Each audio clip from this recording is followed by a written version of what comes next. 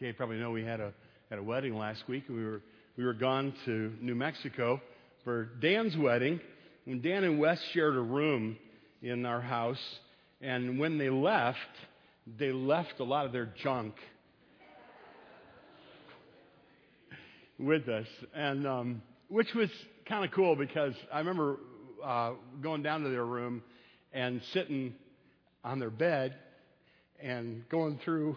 Wes, I found a lot of your old rap lyrics that you wrote in a journal. You did a good job with that. You're the only person in the world that could make me like rap music, but you did it. And you did a good job.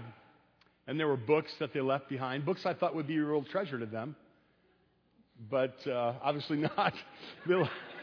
They left them behind. I realized that when I go into the basement and that all the kids, I'm a book guy, so I buy books for people that I love, and they're not necessarily as book-y, and so they left a lot of them behind. And I realized I have lots of books that I could have saved a lot of money there.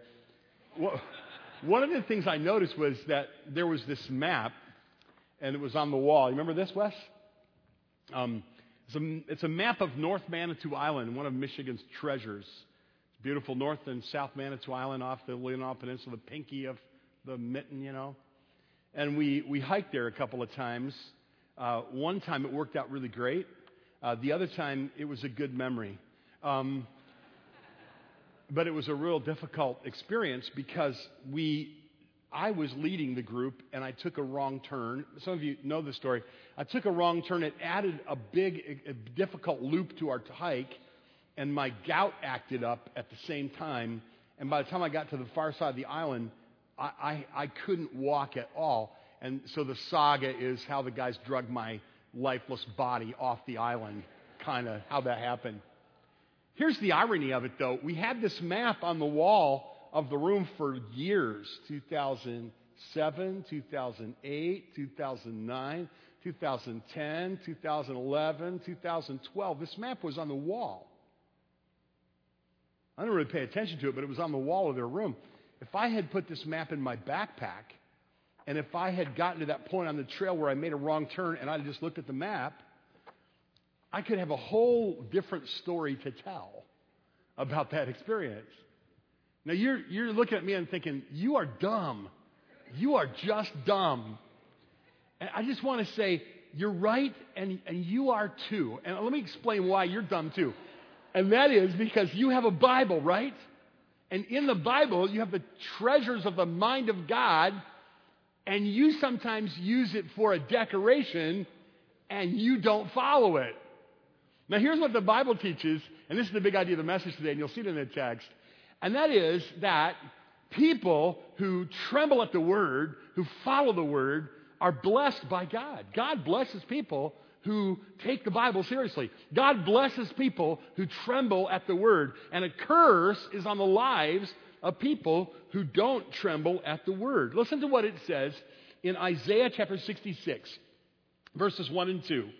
Thus says the Lord, heaven is my throne, earth is my footstool. What is the house that you have built for me? And what is the place of my rest? All these things my hand has made. So all these things came to me, declares the Lord. But this is the one to whom I will look, God says through the prophet Isaiah. This is the one to whom I will look. He or she, we could add, who is humble and contrite in spirit and who trembles at my word. People who take the Bible seriously, God looks to them. He blesses them. He favors them. Now, congratulations, because you have reached the end of the Bible with me today. This is the last text. We're finishing the Bible. We're finishing teaching through the book of Revelation today. And what you would expect, I think, when you get to the very end of the book is that last, final, glistening vision of heaven, right? You would expect that, but that is not what you get. Do you have a Bible with you today? Or can you scroll to the passage or look it up? Because what you're going to see is, if you read the text, which we're going to do in a minute, you'll see that something is emphasized by repetition. It's in there a number of times. It's emphasized by repetition. You can see the big idea of the text today because it's repeated so often. But it's also emphasized by its placement in the text. The text is bracketed with this idea. It begins with this idea and it ends with this idea. So it's the big idea because it's repeated throughout the text, and it's the big idea. We know it because it begins the text and it ends the text and it ends the Bible. This is the last word of the Bible. So you want to know what that is. You'll see it when we read, but I'll just give you a little head start in case you're groggy and you had one too many donuts today. You're going to notice that over and over again, the text begins in verse 6 of chapter 22, goes to verse 21. And notice in verse 6, it talks about the Bible. It talks about the truth of God. It says, these words are faithful and true. In verse 7, that's an angel speaking. In verse 7, Jesus is speaking, and he says, he says, blessed is he who keeps the words of the prophecy of this book. There's the big idea expressed the first time. Jesus is saying it. You want a blessing? You want your life to be blessed? The one who keeps the words of this book, his life will be blessed. Okay? Then the same idea occurs in verse 9. The words of this book. This is the angel speaking to John and correcting John wants to worship the angel, and the angel says, don't worship me. And he directs him to the book again and to worship God. That's in verse 9. In verse 10, it says, he said to me, do not seal the words of the prophecy of this book. In verse 14, it says, blessed are those who do his commandments, which is another way of talking about the book and the words. And then there's this there's a sobering warning in verse 18. I testify everyone who hears the words of the prophecy of this book, the things that are written in this book. Verse 19, the words of this book. Verse 19, the very end, which are written in this book. So obviously, when we get to the end of the Bible, the last word of the Bible is about the Bible. The last word of the Bible is about the reliability of the Bible.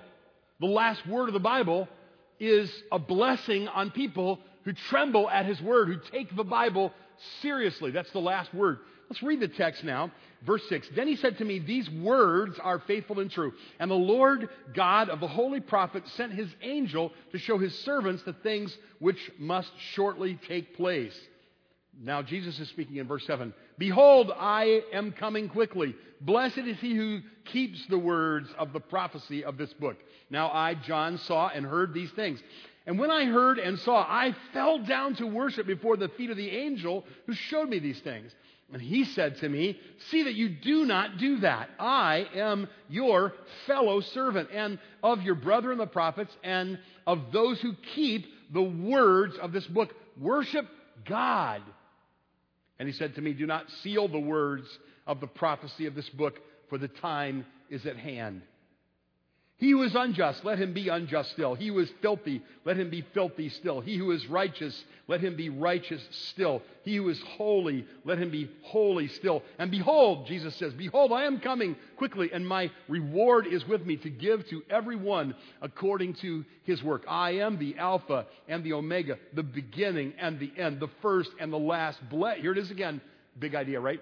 Blessed are those who do his commandments, that they may have the right to the tree of life and may enter through the gates into the city. But outside are dogs, sorcerers, sexually immoral, murderers, and idolaters, and whoever loves and practices a lie. Jesus speaks again. I, Jesus, have sent my angel to testify to you these things in the churches. I am the root and the offspring of David, the bright and morning star. The Spirit and the bride say, come. Let him who hears say, come. Let him who thirsts come. Whoever desires, let him take of the water of life freely. For I testify to everyone who hears the words of the prophecy of this book, if anyone adds to these things, God will add to him the plagues that are written in this book. If anyone takes away from the words of this book of this prophecy, from the words of the book of this prophecy, God shall take away his part from the book of life, from the holy city, from the things which are written in this book. He who testifies to me these things says, surely I'm coming quickly. Amen. Even so come, Lord Jesus. The grace of our Lord Jesus Christ be with you all. Amen. Well, when my grandfather died, I got a book out of his library. It was a special book on preaching. I have this in my library, and a couple of years ago, I just pulled it off the shelf, and I realized It was also the book where he kept all of his four-leaf clovers. He had amazing eyesight, and he could find four-leaf clovers from the seat of his tractor. He would point them out to me, and I couldn't find them, and he would actually get off the tractor and go over and show me. And then he would pick these and put them in this book. This was a book on preaching. It wasn't his Bible. My grandfather didn't use his Bible to collect things, right? Some people do that, right? Their Bible is like gathering dust or it's artifacts, you know. The Bible is the Word of God. We're talking here about trembling at the Word. The Bible is not a collection of happy sentiments. The Bible is not a good luck charm. The Bible is not a book of suggestions. Take it or leave it, suggestions. The Bible is not one, book equal among other books. It's not one of the great books of the world. The Bible is not a book that contains some truth. The Bible isn't just wisdom or entertainment or information or inspiration. The Bible is much more than that. The Bible is the very Word of the living God, perfect in its original autographs, and faithfully and providentially protected to be delivered to us uniquely, the Word of God, inspired by God. Holy men of old spoke as they were carried along by the Holy Spirit.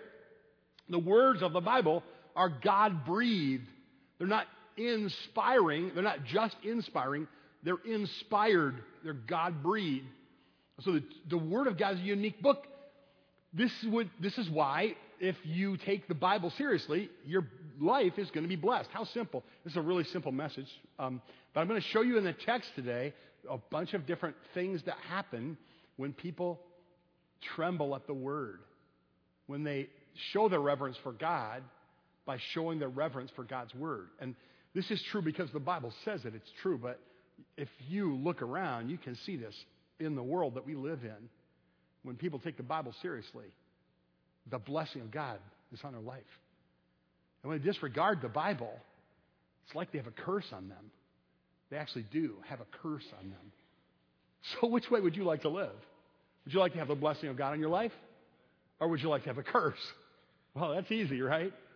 I have this horrifying thing people often say. Maybe you've said it. It's real easy. It spills out real easily. I know the Bible says, but I. You ever heard somebody say that?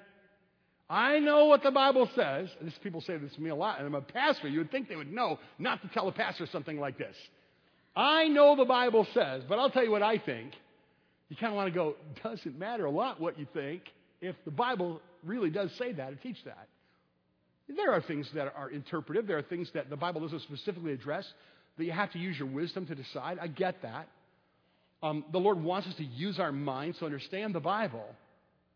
But the people that yield to God, and they show that they're yielding to God because they yield to the Bible, are people that are going to have the blessing of the Lord on their life. This is what the Bible teaches. So I want you to notice some things here, and there are 5 of them, only 5 today. What happens when you tremble at the Word? First, you'll take the promises and warnings of the Bible seriously. Look at verses 6 and 7. He said to me, these words are faithful and true. The Lord God of the holy prophet sent his angel to show his servant the things which must shortly take place. Behold, I'm coming quickly. Blessed is he who keeps the words of the prophecy of this book. If you take the Bible seriously, then what you're going to find is that you will take the warnings of God seriously, and you will take the promises of God seriously. If the Bible says something's valuable, then you believe it's valuable. If the Bible says something's worthless, then you believe it's worthless. Did you hear about the guy who owned 10% of a little startup company in 1976? He owned 10% of a little startup company that started in a guy's garage named after a fruit. He owned 10% of it. He thought it wasn't that valuable, so he sold it for $800. 10% of Apple today is worth $57 billion. I could live comfortably on $57 billion. I could live comfortably on a tithe of $57 billion. I just bring up tithing every once in a while for fun. Pastors do that. Imagine that. You say, wow, if I only knew what company was going to be valuable in the future, then I would know how to invest. Well, guess what? I have good news for you. If you have a Bible in your lap, you know what company is going to be valuable in the future. You know what's going to be worthy in the end. Thou art worthy. Jesus is worthy. Heaven is worthy. The things of God are worthy. Lost souls are worthy. The kingdom of God is worthy. Work for God is worthy. In the end, we're all going to know that, and we're going to wish we hadn't sold our stock cheap, right? This is people who take the Bible seriously. They take the warnings of God and the promises of God seriously. One of my favorite speakers. Thank you for reading my mind. Thank you. God bless you. All right. So one of my favorite preachers was a guy who died this year. His name was Fred Craddock, and Fred Craddock likes to tell about Miss Emma Sloan was his Sunday school teacher. He said she wasn't all that smart, and she would tell him, "I'm not that smart. I'm not even going to explain the Bible." That's what she said. She says a lot of people are really smart and they can explain the Bible. I hate to drink in front of you, but she said, so I'm not that smart, so I'm just going to teach you the Bible, that's all. I'm just going to teach you to memorize the Bible. And she had a real simple way of doing it. Matter of fact, I have it written down here. It's kind of cute. Here's what Fred Craddock said. This guy's in his 80s when he's writing this. A, soft answer turns away wrath. B, be kind one to another, tender-hearted, forgiving one another. C, come unto me all you who are labor and are heavy laden. Miss Emma Sloan taught them to memorize the Bible with these little alphabet things. D, do unto others as you would have them do to you. E, every good and perfect gift is from above. F, for God so loved the world that he gave his only begotten Son. Fred Craddock said into his 80s, these passages would come back to his mind. And it was like the Holy Spirit would bring these passages back to his mind right at the right time. These are not just inspirational sayings. This is the word of the living God. And so if you want to have a blessed life, what God is saying at the end of his book is this: if you want to be blessed, my words are faithful and true. You can build your life on my words. You can invest based on my words. You can trust my words. Isn't that beautiful? Here's the second thing then. The second thing is, if you take the word seriously, you'll take the warnings and the promises of God seriously. And if you tremble at his word, you will take worship seriously. And you will recognize that really all of your life is worship, not just what we do when we gather right here, but that all of your life is worship. Did you read A.W. Tozer's book, The Pursuit of God? How many of you have read that? Raise your hand. That's a great classic. A.W. Tozer's book, The Pursuit of God. Chapter 10 of A.W. Tozer's book, The Pursuit of God, the title is The Sacrament of Living. The sacrament of living. The sacred thing that living is. And the point of the chapter, I'll save you having to read the whole thing, although it's rich, is this. Like the Bible says, whether we eat or drink or whatever we do to the glory of God. It's not just church that's sacred. It's your work that's sacred. It's mowing the lawn that's sacred. It's how you coach the softball team that's sacred. It's how you bake the bread is sacred. And how you drive to work is sacred. And the exchanges that you have with coworkers on the most common level are sacred. Living is a sacrament. It's sacred. Living is sacred. And therefore, everything you do is worship. And worship is driven by what we know about God in the Word and how we interpret our life based on the Word. Now, here's where we see this in our text today, verses 8 and 9. John, because he's in these ominous circumstances, he does what he's done before. He makes the mistake of worshiping an angel. Understand this, you only worship God, right? And the angel says, worship Jesus. Jesus is God, or he's not good because he receives worship. But it says here, now I, John, heard these things, and when I heard and saw, I fell down to worship before the feet of the angel. And he said, don't do that. I'm your servant, and that of your brethren and prophets, and those who, and the angel brings it back to the book, and those who keep the words of the book. And then he says, worship God, right? Worship God. Real good advice to you. People who tremble at the word, their life is worship.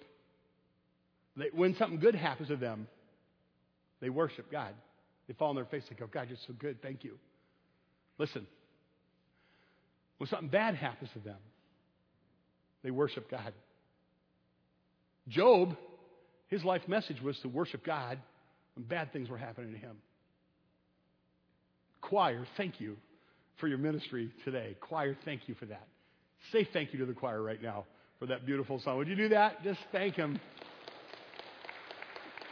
Some through the water, some through the flood, Some through the fire, but all through the blood. Some through great sorrow, but God gives us song in the night seasons and all the day long. Some through great sorrow, but God gives us song. David was betrayed by his own son Absalom. How sad. The kingdom was taken away from him, and then everybody was, who's going to be loyal to David now? And who's not going to be loyal to David now? And some people, they turned against him, and some people turned toward him. And he literally had to flee, and he had to flee for his life. The king had to flee for his life because his own son and his closest associates betrayed him. So what did David do? It's interesting, because if you read this passage in 2 Samuel chapter 15 and verse 32, it says, David, when he got to the top of the mountain, while he's fleeing Absalom and his enemies, he got to the top of the mountain, and it says what? And there, he worshiped the Lord. Whatever God is letting you go through, whatever God is taking you through, whatever God has put you through, worship Him. He's worthy. That might be the whole point. You give Him praise. You worship. That was the whole point for Job. God says, watch.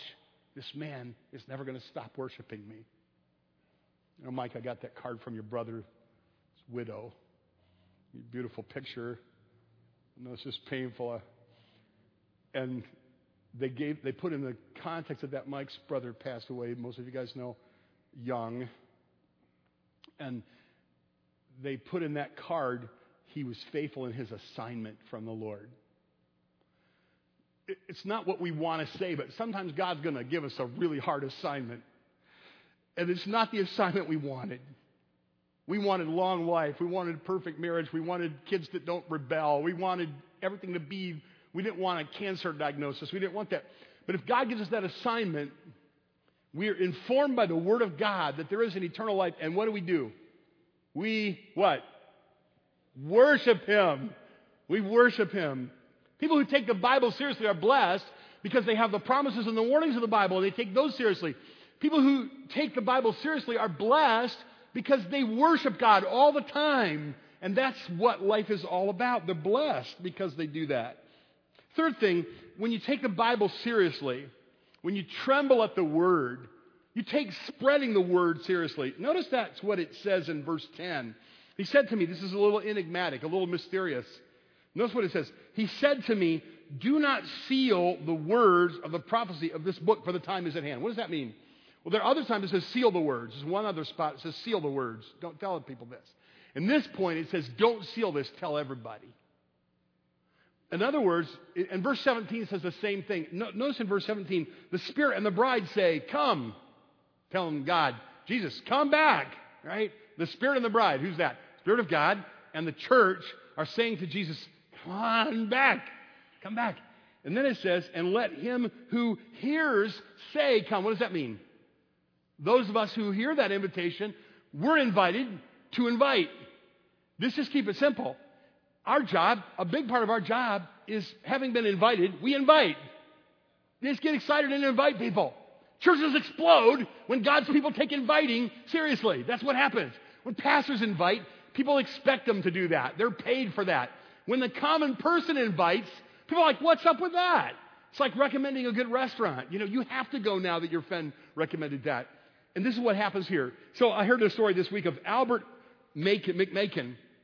Years ago, Albert McMakin had a farm, and he had a truck. It was back a long time ago when very few people had motor vehicles. He had a truck. He was a farmer, a produce farmer, and he had this truck.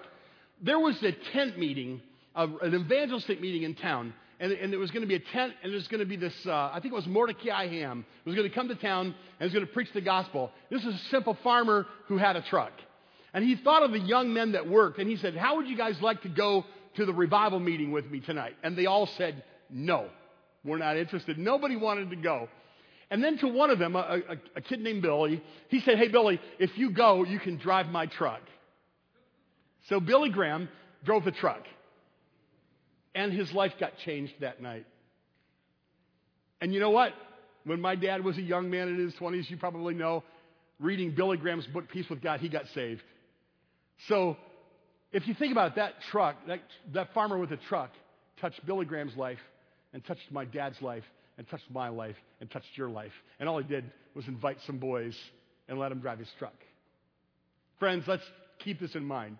People who take the Bible seriously, they take the promises and warnings of God seriously.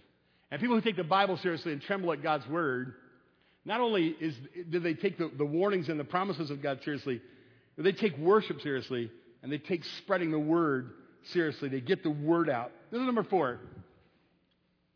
4 of 5, I would remind you. People who tremble at the word, they take personal self-examination seriously. This next text is going to describe 2 kinds of people. It's going to describe the faithful, and it's going to describe other people that their lives are characterized by sin and rebellion against God. And implied here is that you want to examine yourself to make sure you're the kind of person who gets to heaven. People, you understand, you don't have to. The entrance to heaven isn't because you did righteous acts. The entrance is in heaven because Jesus did a righteous act and you believed in him. But if you say that Jesus did a righteous act for you and you believed in him and there are no righteous acts in your life, the Bible says you are deceiving yourself and you will not go to heaven. So we live in a time when a lot of people are getting the idea about grace, and so they talk about grace and they ought to talk about grace. And they'll say, I believe in salvation by grace through faith alone, and I'm good. And then you watch their life, and they're getting drunk. And you watch their life, and they're fornicating. And you watch their life, and they got a porn habit. And you watch their life, and it's not righteous. You want to be kind of careful that you don't find yourself hearing from the Lord, depart from me, I never knew you. People who have no righteousness in their life, no hatred for sin, no life of God, they're not saved. Even if they profess to be saved. Many will profess to be saved. So for that reason, the Bible regularly tells us, if we take the Word seriously, we take self-examination seriously. As a matter of fact, the Bible actually teaches that the Word is like a mirror that shows us who we are. A really good reason to get into the Word regularly, and not to teach other people just for that reason, but so that you can see who you really are in the mirror of the Word. And so you'll notice this in verse 11. There's another mysterious kind of enigmatic statement. He who is unjust, let him be unjust still. He who is filthy, let him be filthy still. He who is righteous, let him be righteous still. He who is holy, let him be holy still. To put this very simply, what John is saying here is this is the point in time when things are fixed and will not change. There'll come a time when there's a time you can repent. There's a time that God will miraculously allow you to change. But there will come a time when there will be no repentance and there will be no changing, and there will be a fixed time. And John's describing that time. And so you don't know when that time is. Behold, I come quickly. The idea means I could come at any time. You don't know when I could come. So you want to make sure that you're always right with the Lord. And verse 12 says, and behold, I'm coming quickly. My reward is with me to give everyone according to his work.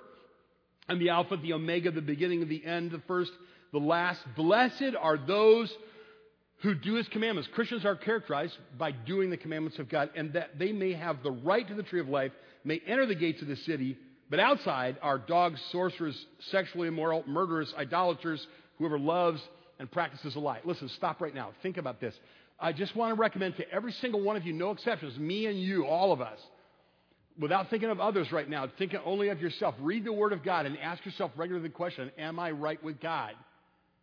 Do I have the life of God in me? Am I genuinely born again? Do I hate sin more?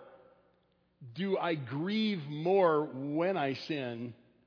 Does sin grieve me or interest me? Is there evidence that there's a growing righteousness in my life? These are evidences that the life of God is in you. And it would be horrible, wouldn't it, if we are trying to correct teaching that people sometimes teach you have to do works to be saved, and we tried to correct that teaching by preaching grace, and people misunderstood that, and they thought that meant all they have to do is kind of say a little formula about Jesus, and their life doesn't change. Can I say it in a way? I'll repeat something to you. I'll repeat this because it's something you might want to use. Asking people, do you believe that salvation is a free gift or something you'd have to earn? Answer is Free gift. Okay, that's right. People don't know the Lord won't answer that right? But here's a follow-up on that. So if you get the free gift of eternal life, what comes with that? One of the things that comes with it is you're indwelt by the Holy Spirit. You're baptized by the Holy Spirit into the body of Christ. You're indwelt by the Holy Spirit. Another way of saying that would be, now that you're saved and you receive the free gift of eternal life, you are now possessed by the living God in your spirit. Can I ask you a question? How many of you think if a person was demon-possessed, right, that would have an effect on them? How many of you think? Yeah. Okay, and a demon is not omnipotent like God. So if a person is possessed by the Holy Spirit, wouldn't you expect it would have an effect on them? Wouldn't they have godly impulses all the time? Right? Like if the Bible says, be not unequally yoked together with an unbeliever, and a believer who has the Holy Spirit living in him, and the Holy Spirit is God, he's supposed to be in charge of your life, and you don't go out and date an unbeliever and marry an unbeliever, because that'd be like saying, I know the Bible says, but and you're going to have a curse on your life. It's not irreversible, you understand, but you're going to have a curse on your life. Does that make sense? It's true with other things too. You'll take self-examination very seriously if you take the Word seriously. So let's review. Number one, if you take the Bible seriously, if you tremble at the Word, you'll take the warnings and the promises of God seriously. You'll take the worship seriously. You'll take the Word, the spreading of the Word seriously. You'll take self-examination seriously. And here's another. You'll live looking up. You'll live looking up. In other words, you'll take the return of Christ seriously. If you really believe the Bible, then I was reading this week in C.S. Lewis's, I was rereading the Screwtape Letters. In his Screwtape Letters, one of the things that C.S. Lewis indirectly teaches through through wormwood, through Screwtape, speaking to wormwood, is this. Real Christians have two different things they keep in mind all the time. The present moment and eternity. Because they're the two things that matter. The present moment and eternity. Because what you do in the present moment is going to have effect on eternity, and eternity should always be in your heart. And this is what we're talking about here. You take the second coming seriously. You live looking up. You live with a sense of anticipation. When I was a kid, in about late March or early April, we would get this, do you remember the A.B. Dick Spirit Duplicator stuff? If you're a teacher, you know all about this, right? Do you remember that? When you were in school, they had you're looking funny at me like you don't know what I'm talking about. Anyway, they used to make copies with this blue ink, right? You know what I'm talking about? You're enjoying this. Anyway, they would run off this brochure. This camp that we went to was real cheap. And it was real humble and real modest. It wasn't like Lake Ann with lodges and all that stuff, real food and everything. It was just a little city park. This is a little dump of a camp, Oh, my goodness, we loved that camp. So my sister and I, when we got the brochure in late March, it'd still be kind of cold out, we would go in one of our bedrooms, and we would take that camp brochure. It always said the same thing every year. What the weeks of camp were, what to bring, what not to bring, all the activities they had like tetherball, volleyball, ping pong, all the activities. We would go in and we would sit on the bed, my sister and we would hold that little brochure and we would read it over and over. I'll never forget this. And we felt so close. We would read that over and over again and we would imagine how neat it was going to be to go to camp where everybody's a Christian, that's the idea. Where every night, there's going to be a Vesper service and we're going to sing and preach. And we're going to eat meals together and there's going to be girls there and there's going to be guys there. No small thing, We would just hold on to that brochure and we would never let go of that thing. And we would go back and have that conversation every once in a while. And we'd start thinking, I'm going to get new shoes. My mom and dad would give us a little bit of money. And we'd get a new pair of shoes, maybe a new pair of jeans or a pair of shorts for camp. And we look forward to it. People who really know the Lord and who really believe that Jesus is coming back. We hold our Bibles, and sometimes we talk and we say, it's going to come a time when all that's bad is going to be good, and all that's wrong is going to be right, and all that's sad is going to be joyful, and all that's unjust is going to be eternally just. And that makes our lives so much different than other people. We take the Bible seriously, and so we look up at the future. We look forward to the future.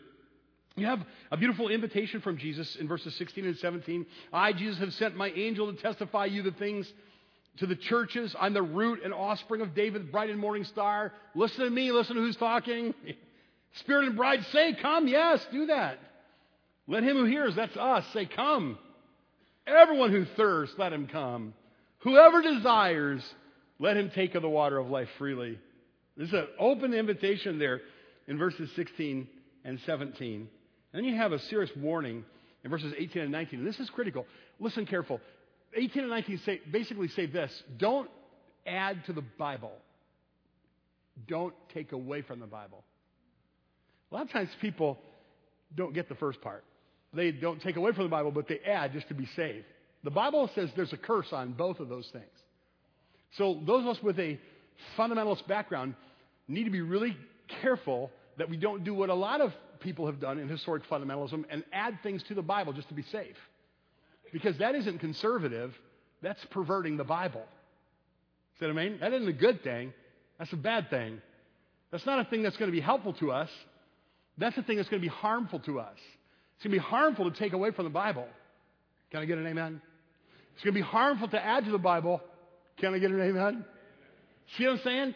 The Bible is enough. It's sufficient. We have the Word of God. God has spoken.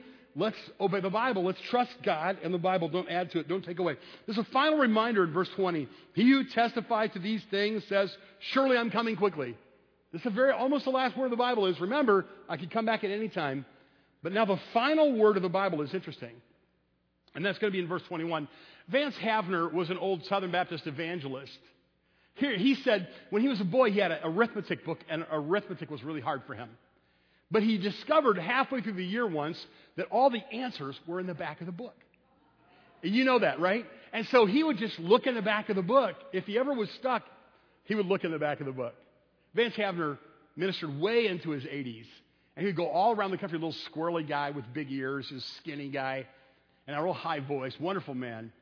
And he would say, one thing I've discovered as I've traveled up and down this land is the answers are in the back of this book.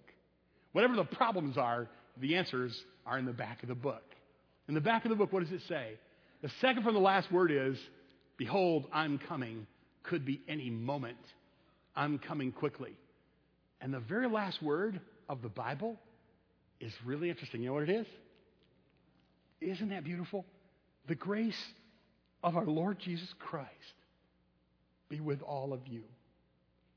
The Bible ends with God's offer of a gift to all who come to him.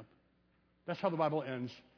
So sweetly, so beautifully. There are promises, there are warnings in the Bible. There are terrifying warnings in the Bible. But the way it ends is the grace of our Lord Jesus Christ be with you.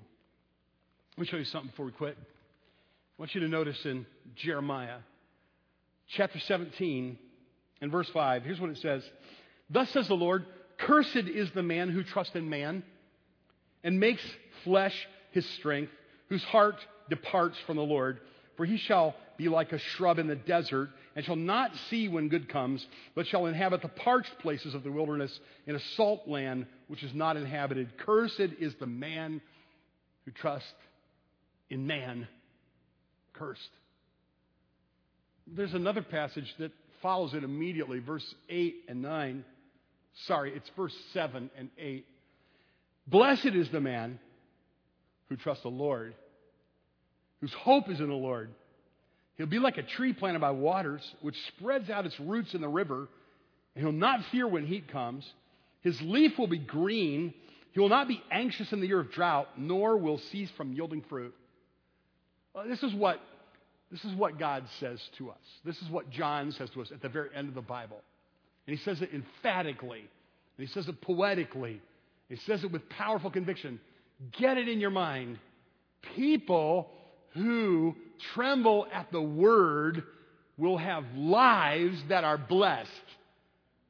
And people who disregard the word will inevitably have lives that are cursed. And the last word of the Bible is a word of an offer of grace, which means charis, this gift. It's God who has everything, offering to gift anybody who's thirsty. I think it would be appropriate for us to stand and sing our theme song for this study of Revelation. It's been even so come. And then we have a special treat for you as we have one of our missionaries, I think, is going to come and close in prayer.